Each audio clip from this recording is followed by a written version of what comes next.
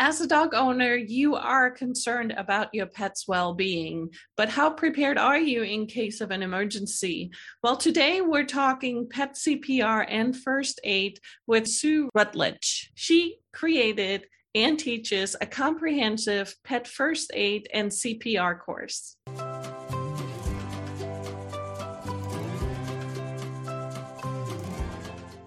Hi, Sue. Welcome.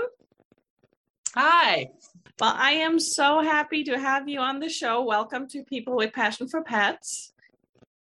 Thank you for having me. Appreciate it. This topic is so dear to my heart, and we're going to be talking about pet CPR and pet first aid today. I think that anybody that owns a pet, especially here in Arizona, but really anywhere, should have some type of knowledge of pet CPR or pet first aid. I'm with you. I'm a very firm believer in everybody that has a pet. If you love your pet, you should have a pet first aid CPR course. Absolutely. I'm a very avid hiker, and I usually hike by myself. So, being out on the trail, I always worry about if something happens, would I be well equipped to know what to do? So maybe we can kind of start there. What are some of the things that you could suggest to people? So you need to have a plan, and you need to have some sort of a kit or some sort of medical equipment that you can carry with you, or at the very least in your car. Is there like suggestions on things that you would put together as a first aid kit for a pet owner?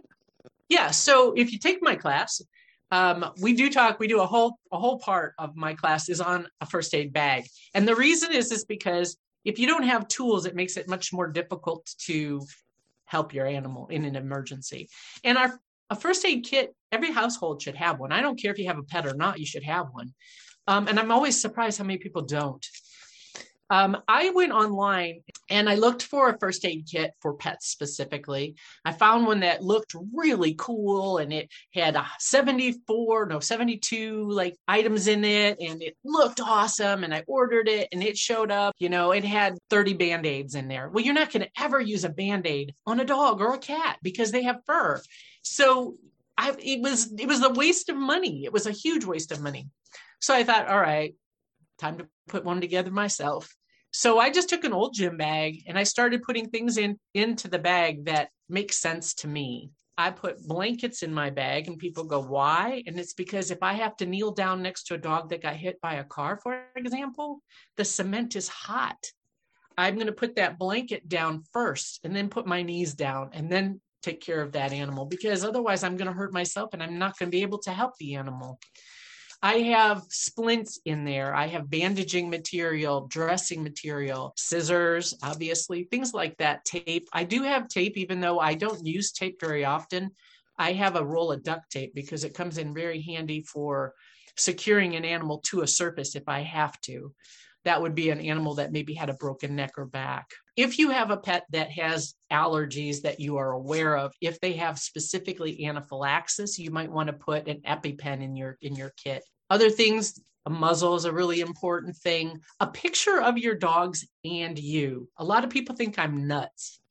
In a disaster situation, you have to be able to identify your dog, and your dog has to be identifiable to you as yours. And your phone may not be working. So your pictures on your phone may or may not be helpful.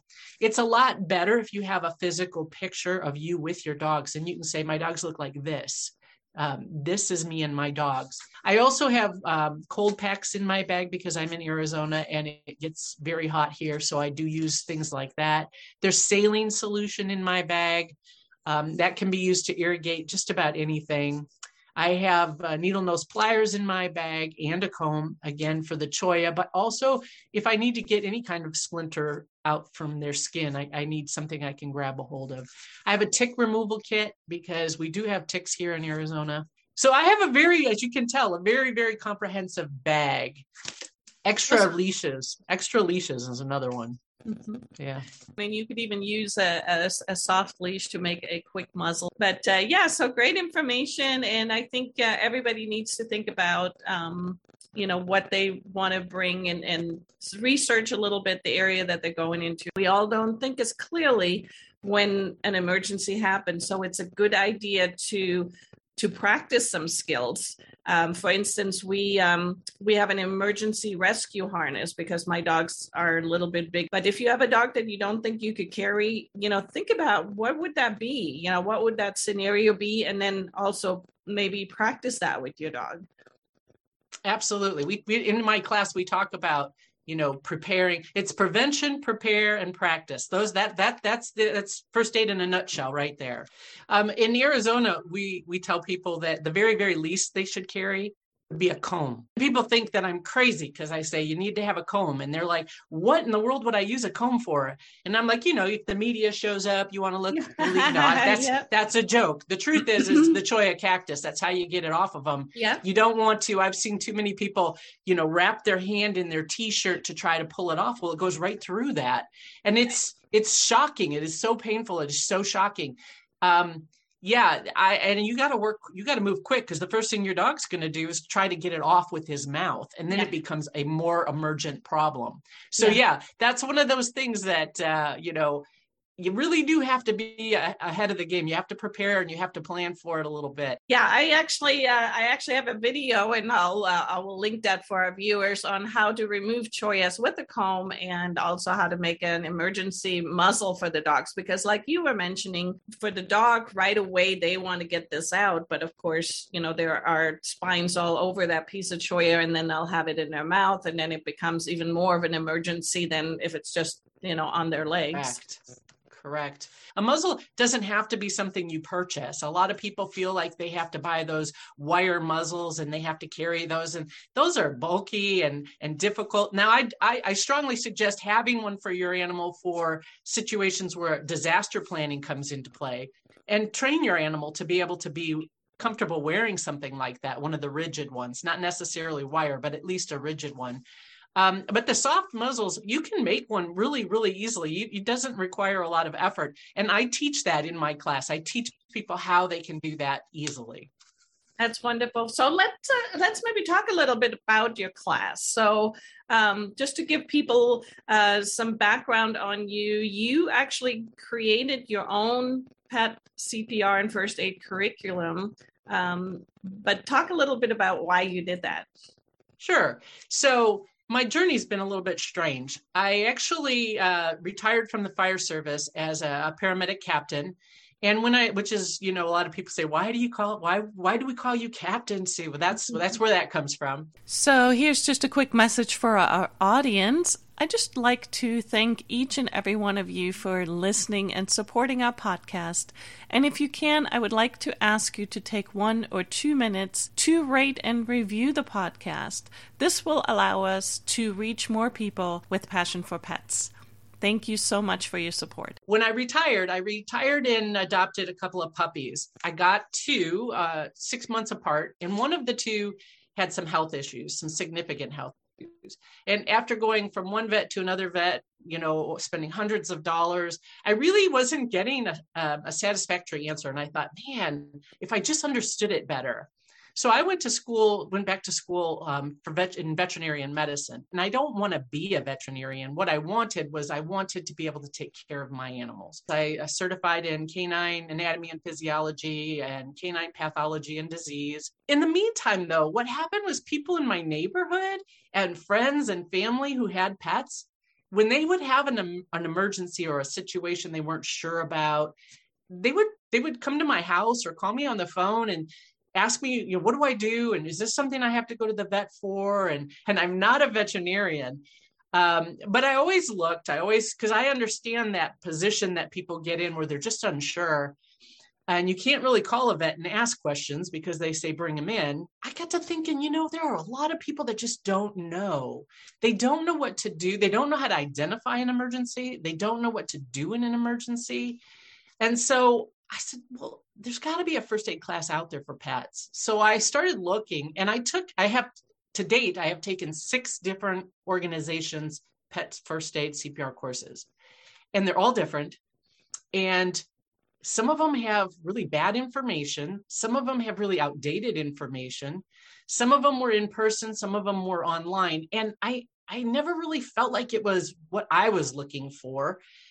And that would be something that didn't just address CPR. They all will address CPR. But CPR is the end of the game. That's when the heart is stopped. You're really behind things at that point. So with my background in the fire service, I have more than 30 years experience responding to emergencies. I had more than 20 years experience teaching all different levels of emergency first aid and CPR, everything from babysitter safety to basic first aid and CPR. So I had a lot of teaching experience and a lot of medical experience. And then I got that veterinarian education. And so I thought I can put something together. And so I did. I did put my own curriculum together. I went out looking for what the standards were, because with humans, there's a standard of care when it comes to every piece of first aid. In animals, it doesn't seem that they have caught up to that yet. And because of that, I had to do a lot of research and put together what made sense from an anatomy and physiology standpoint, and what we know works for people, bring it down to the level of, if this is how you stop bleeding in a person, it's going to be the same for an animal, because anatomically and physiologically, it's the same.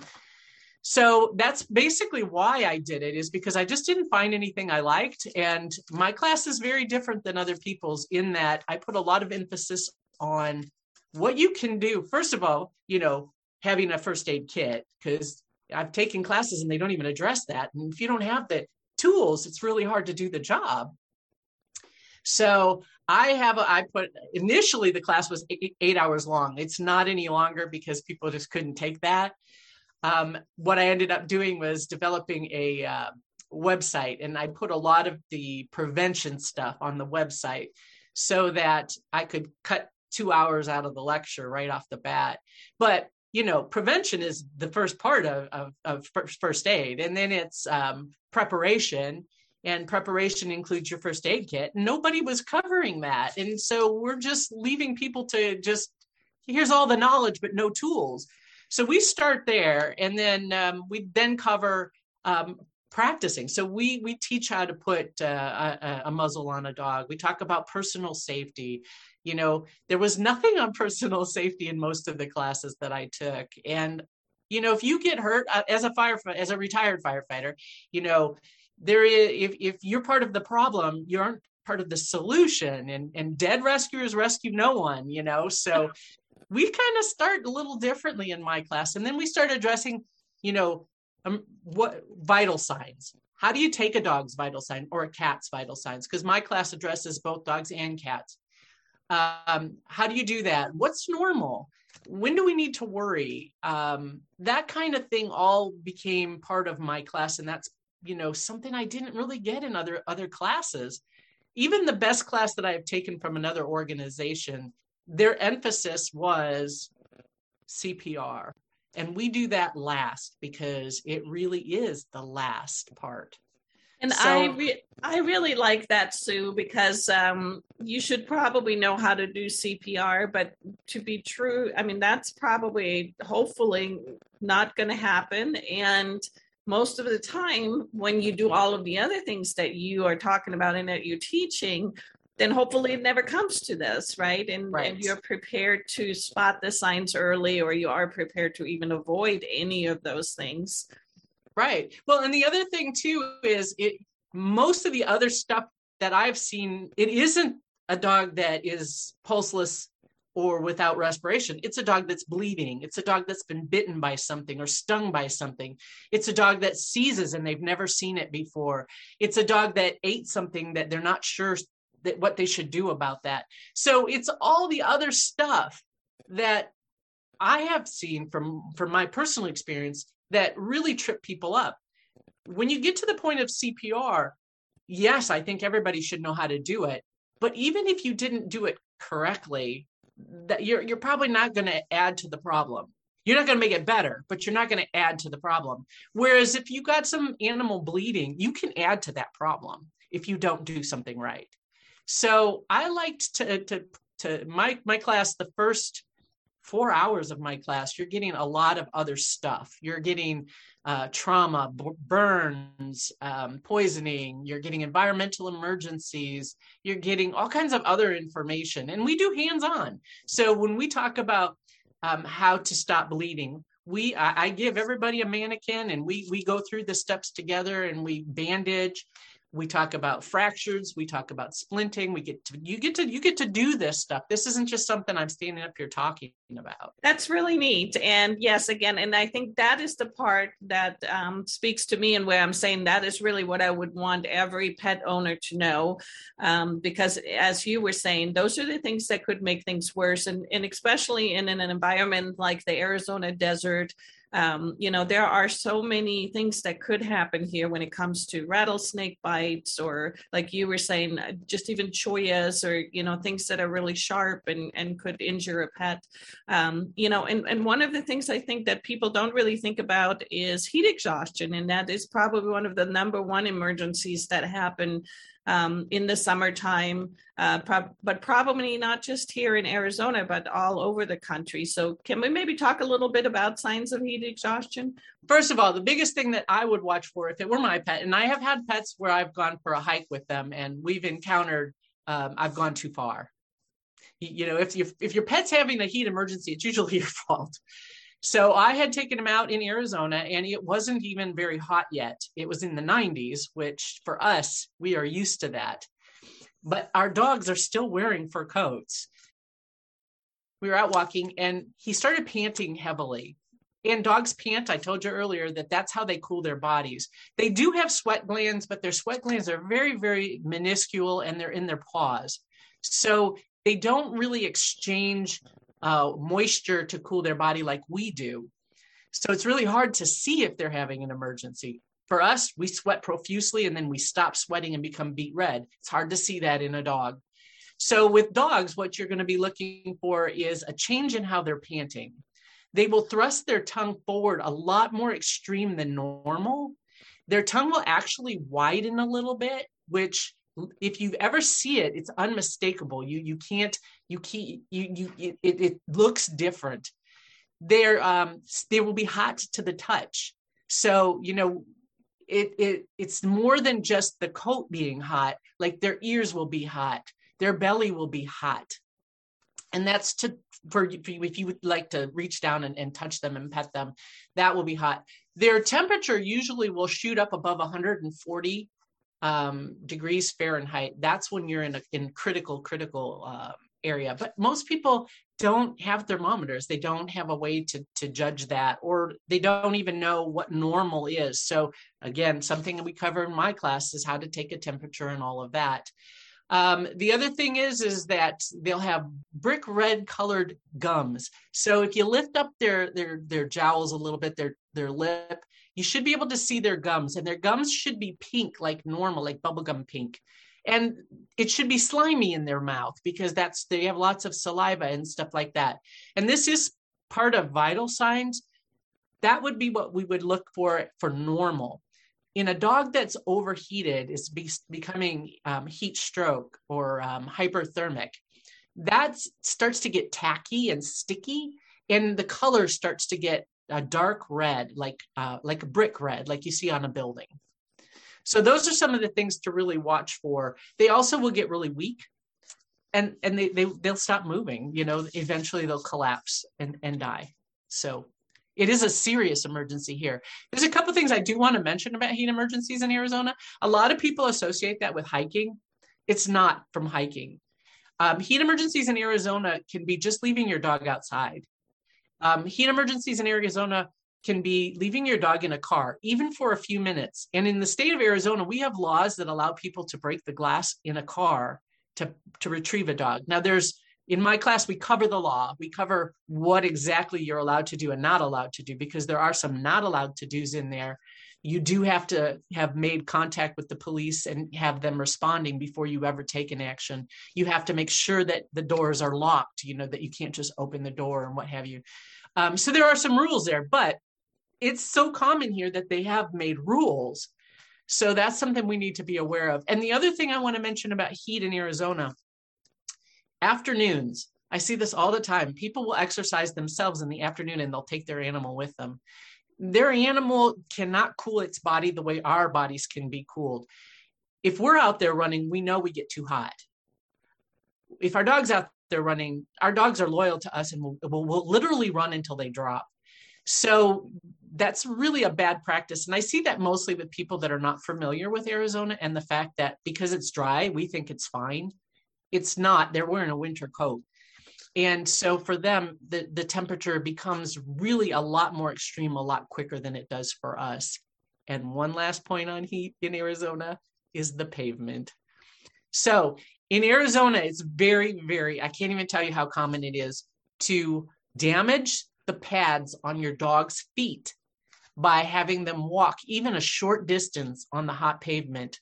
It is hot enough to fry food. So you're literally walking your dog across something that is hot enough to cook on. And it will literally burn the pads of their feet. So, you know, I think if you're going to live here in Arizona, just be very aware. The cement, if you can't walk barefoot on the cement, it's not the time to walk your dog on the cement. Yes, thank you for that. And of course, you know, a lot of people say put your hand on the cement, and if it's too hot. But you know, one of the things that I always try to raise awareness of is there is a lot of people that obviously have to walk their dogs because maybe they don't have a backyard. And again, you have to kind of think things through and maybe go different routes, maybe go to areas where there might be some grass if possible. Because of course, a sidewalk or a street pavement is always going to be a lot hotter than maybe the ground or the grass area. There's a lot of people that use dog boots, which are great to use, but at the same time, they can also be difficult because, as you mentioned, dogs do use their paws to cool off. And I think that is one of the things of preventing a dog or helping a dog that is maybe getting too hot is to take those dog boots off and let those paws kind of air out a little bit if you go for long walks with your dog. So if you had a service dog and you have no choice, those booties are a lifesaver for your pet. Otherwise, walk your dogs in the morning, walk your dogs after the sun sets. Grass is there are parks that have grass. Absolutely. Those are good options. It is even actually better not to walk your dog than to walk your dog on the hot cement. Just plain and simple. So plain it. And it's, I know it's a challenge. And as dog trainers, we hear so many of our clients in the summertime that are very frustrated because they're like, my dog obviously needs exercise, but, how can I prevent? And, we'll have some information on that as well as the temperatures rise again and things you can do with your dog indoors to kind of stimulate them. Exactly. But going back to heat exhaustion and first aid. So can you give a few tips on how to maybe give some first aid to help a dog that is getting too hot? Okay, that's great. So it's really, really simple, actually. If your dog's getting too hot, get them out of the hot. It's cool them down. So there's two schools of thought. There's a lot of people that will argue with me about, I tell them cool the dog down as quickly as possible. And there's a lot of people that will say, don't do it so quick because they can go into shock. The problem is that when you tell people don't go fast, they tend to go way slow. And the longer the dog's temperature is elevated, the worse for the dog. So you do want to bring it down rapidly. So that doesn't mean throw them in ice. What that means is get them into an air-conditioned room or a building. Cool them with cool running water, not cold running water, but cool. And if you have a dog with a heavy coat, you're going to have to run your hand the opposite direction of their fur while you're cooling them with water, because otherwise it'll just run right off of their fur and it'll actually make like a thermal effect where it prevents the coolness from getting in and it holds the heat in. So you don't want that. You want the opposite. So you'll have to run your hand the opposite direction of the fur as you're cooling with water. So I tell people, if it's my dog, and this is what I did because I watched my dog, his tongue went forward and spread really wide, and then he wouldn't move. And I'm about half a mile from my house, and I'm like, oh, crap. So I had to pick him up, carry him home. I got him home. I cooled him in the shower. A lot of people want to take the hose. I don't recommend that because our hoses in Arizona, while they're sitting there, heat up. And so when you first turn on water in a hose, that water can be scalding. It can actually cause burns. So if you have to use a hose, run it for a while first and then use it. But I take my dog into the house, into the shower, cool him off, dry him, pat him dry, and then I just let him sit in the house and recover. If they don't seem like they're recovering, or if they become unconscious, that's a get them to the vet emergency. Now, would you recommend that you give the dog water or like anything at this time, or no? No, I wouldn't give them anything to drink until the emergency portion of this kind of has passed. 2 reasons why. If you give them water to drink, they're going to vomit. So you're not helping them at all. And 2, people want to give them ice water, and that's just going to be hard on them anyways. So it's not necessary. They probably aren't going to want it. Cool their body down. Once their body starts to cool down, once they start panting normal, once that color of their gums is back to pink, once they start to get up and move, because they're not going to want to move a lot when they're overheated. So once you start seeing some more normal behavior, put the water bowl out, but don't put cold water in it or anything, just regular water, and they will rehydrate themselves. You don't have to do anything. They're pretty good at that. Now, when you're on the trail, and obviously we talked in the beginning, we always want to try to prevent emergency situations. So one of the things that I like to do is stop more often when it's really hot, find, shaded areas if possible. When they're, in the summertime, I try to actually find hikes that have some water on it or that are very much shaded, so that I know that my dogs can, cool off in the water, cool off in the shade. I would say be careful about having dogs cool off in bodies of water when you're out hiking and things, only because they can get algae blooms that can be actually very detrimental to your pet. Yes, and that, of course, is another thing. It's important to be aware of the blue or green algae that can be very, very poisonous to dogs, and to spot that. And unfortunately, it seems like that's more and more, right? In more states. That is true. We went to Colorado, Utah. We saw that we unfortunately had, I know, some incidences here in Arizona. So that's another thing that's really, really important, is to, I think, research and be aware of those types of situations. Absolutely. And here in Arizona, we also have a unique water type of emergency that you start to see a lot in the summertime, and that's our canals. We get a lot of drownings in our canals of dogs, particularly. Last year, towards the end of the year, because we had an extended heat last year, I don't know what it was, but there was 4 dogs that died in the canals locally within a 1-week span, which is a lot. But our canals are because they're water and our dogs want to cool off, So there again, that's something we have to be aware of. So I'm assuming it's because the dogs get in, but then unfortunately they can't get back out, right? Yes. So our canals are actually very, very dangerous. They are built in a way. First of all, the water's moving very rapidly. You don't see it. You don't notice. You can't really tell.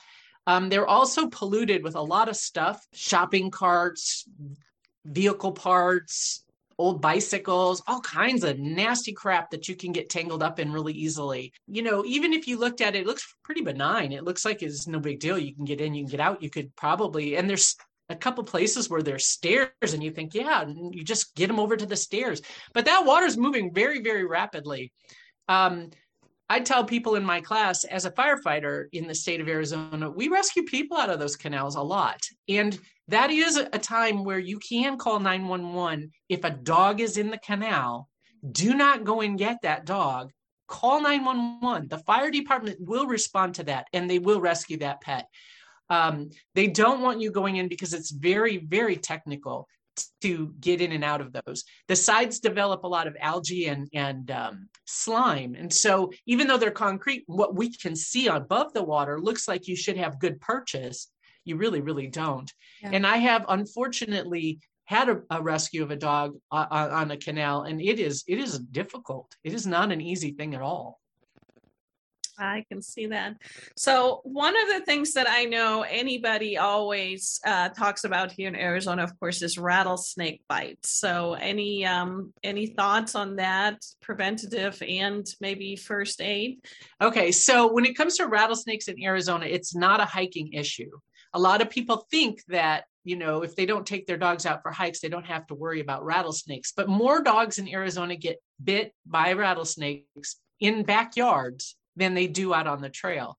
And I think part of that is because the rattlesnakes, particularly in the spring, come out of their homes and they start sunning themselves on rocks and on pavement in order to kind of come out of their hibernation.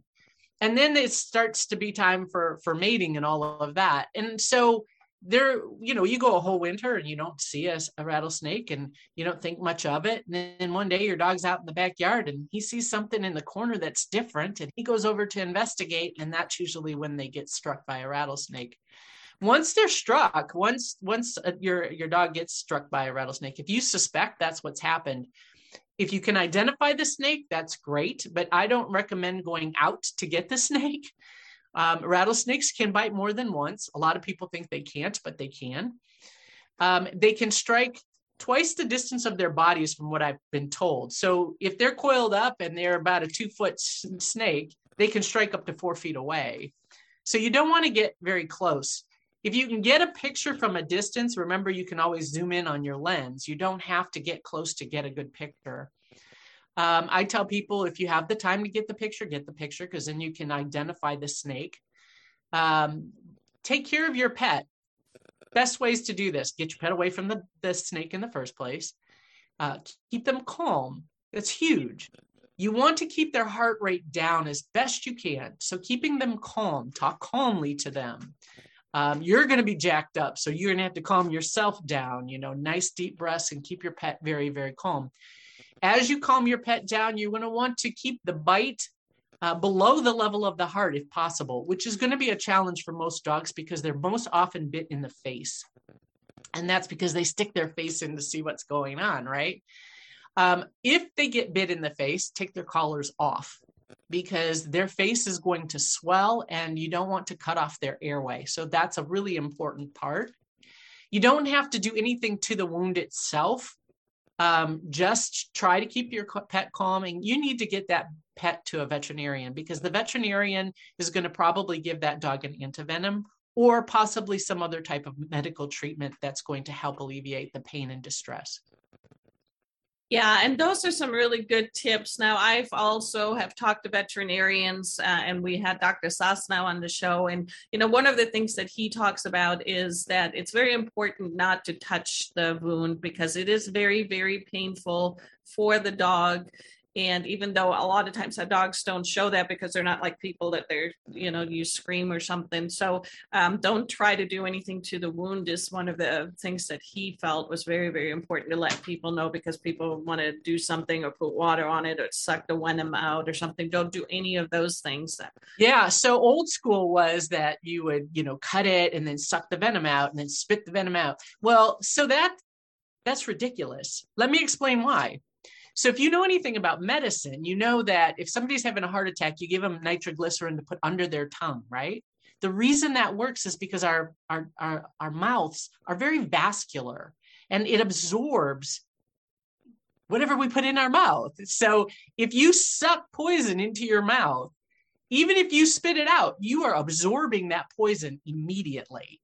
So, and the other thing I tell people in my class is, it's like trying to get a cup of coffee out of the ocean. If I were to walk over into the ocean and dump a cup of coffee and then tell you go get that cup of coffee back out, you can't do it. So sucking that poison isn't doing a darn thing.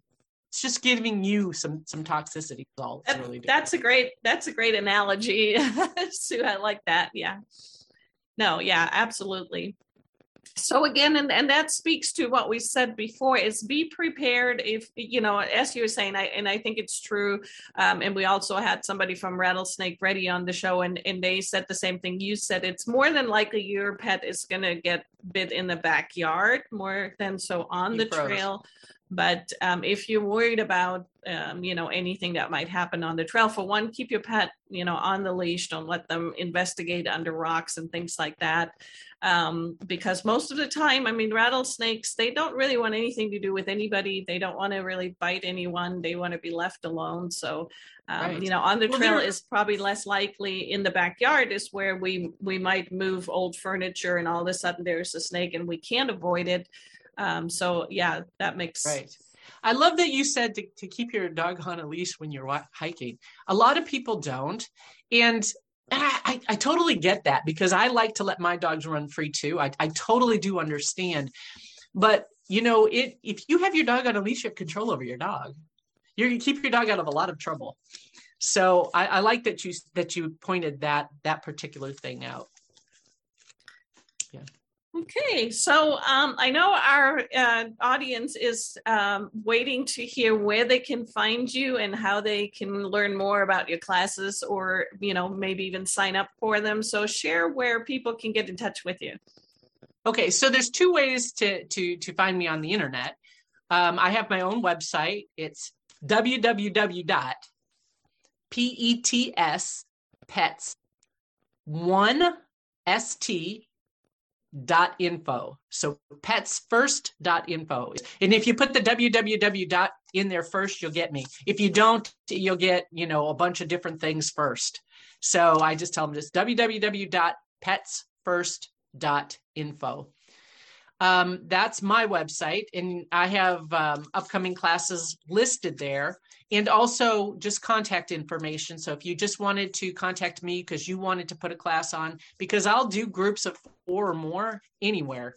If somebody wants to put together a class at their location, that's fine. All they have to do is contact me and we'll set it up and arrange it. If you're an individual or you don't want to go to the trouble of arranging something, I teach often over at a location called all4pawstraining.com. If you go on their website, that it'll bring up a whole list of different classes, and I teach at that location. So my class is listed in there. You can sign up right there, pay for it, the whole 9 yards, and then just show up on the day that we teach the class. Yes, and of course, we're going to be sure to share the link or both links here in the description below, so anybody can easily click on that and find you. One of the things though about your website, it's not just to sign up for classes. You have all kinds of great information that you share in your website. You have a blog, you have some other resources there. So even if you're not in Phoenix and you can't be part of Sue's courses, please do stop by her website. There's some great information there for anybody looking for first aid for pets. Yeah, thanks. And I have a lot of really interesting blogs. I spent a year blogging prevention safety messages, and I learned a lot because I would do a lot of research, and I was surprised. I thought I had it all down, but there's always learning to be done. Okay. So Sue, any strange or unusual things that you can share that happened throughout your career of, doing these classes? So it's interesting. What I have learned is that you're never done learning. First of all, I have encountered some really interesting information about mostly prevention. Actually, online, you'll see a lot of people post pictures of their dog or their cat with their head against the wall, and they make fun of the dog or the cat because it seems so weird and bizarre. I learned that actually is a sign that the dog or the cat has a headache, and that there's possibly some kind of a neurological problem going on, that it's a medical problem. It's not funny at all. Oh, and wow. I've never heard that before. Right? Yeah. Because we think because we don't understand something, it seems silly to us. Why is my dog standing over there with his head against the wall? They're pressing. They're trying to counteract the pressure that's in their head by pressing against a hard surface. So they're actually in pain. If you see your pet doing that, that's a bad sign. That means something is up medically, and you really should explore that. Now, cats will press their head against your body. That's a little bit different. They're not pressing. They're trying to get close to you. But if you see them against a wall, just standing there with their head pressed hard against the wall, that's actually a problem. And I had no idea. I had read that when it comes to black widow spider bites on cats, that they'll have a headache. And I thought, how in the world do you know when a cat has a headache? And that's when I learned that, is that they'll press. And dogs do that as well. So that was really good information for me personally. Another one that kind of came as a big surprise for me personally is how many dogs die, and cats in wildlife actually, die every day from Mylar bags. So what's a Mylar bag? Dorito bags, potato chip bags. They're Mylar. And what happens is, even when they're empty, they still smell really yummy, and there's crumbs at the bottom. And a pet will put their head in there, and as soon as they do and they inhale, that bag sucks down onto their face, and they cannot breathe, and they panic. And it does not take long, and they die. And people will come home and find their pet with their head in a bag of some sort, and that's tragic. That's tragic. And the amazing thing is I'm a Dorito fan. And so I like to sit at my, and eat, and my dogs are well behaved and well trained, and I can set that bag down and walk away, but that's a disaster waiting to happen. Mm-hmm. So I now, when I eat chips, I eat them in a bowl instead of in the bag. That helps me to remember not to leave them where the dog can get them. When the bag is empty, I cut them, because talking to a friend who actually had this happen to them, they didn't eat chips, but a bag blew from somebody else's trash into their yard. So now I cut both sides of the bag. When I'm done, that bag is flat so that it cannot hurt wildlife or somebody else's animal or my own. So there's some strange stuff out there our animals can get into trouble with. And that's one. I've talked to people, and they think that the dog can just pull that bag off. They don't have thumbs. They can't. Yeah. So yeah. There's all kinds of crazy stuff like that. That's the kind of thing that would be on my blog. That when I learn something like that, I usually will post that. That's great. Yeah. Good information. Yes, and that's available to aware of that. Yeah, and like you said, that's available to anybody. Awesome. You don't have to take my class. So again, we'll share the links to the website in the description for anybody to find your website, and also the 4Paws training website as well. Sue, thank you so much. I know that our audience will enjoy hearing about all this information. You have a wonderful rest of the day. Thank you. You do the same. Thank you for having me. I really appreciate it. Oh, you're so welcome. All right. Thank you, Sue. Bye. Thank you for joining us today on People with Passion for Pets. We're Jim and Bee Walker, and we share the adventure of life with our dog Apollo and Heidi. For more adventure videos, check out our YouTube channel, Modern Canine Vlog, or visit our website, www.mcs.dog. And until next time, keep your paws on the road.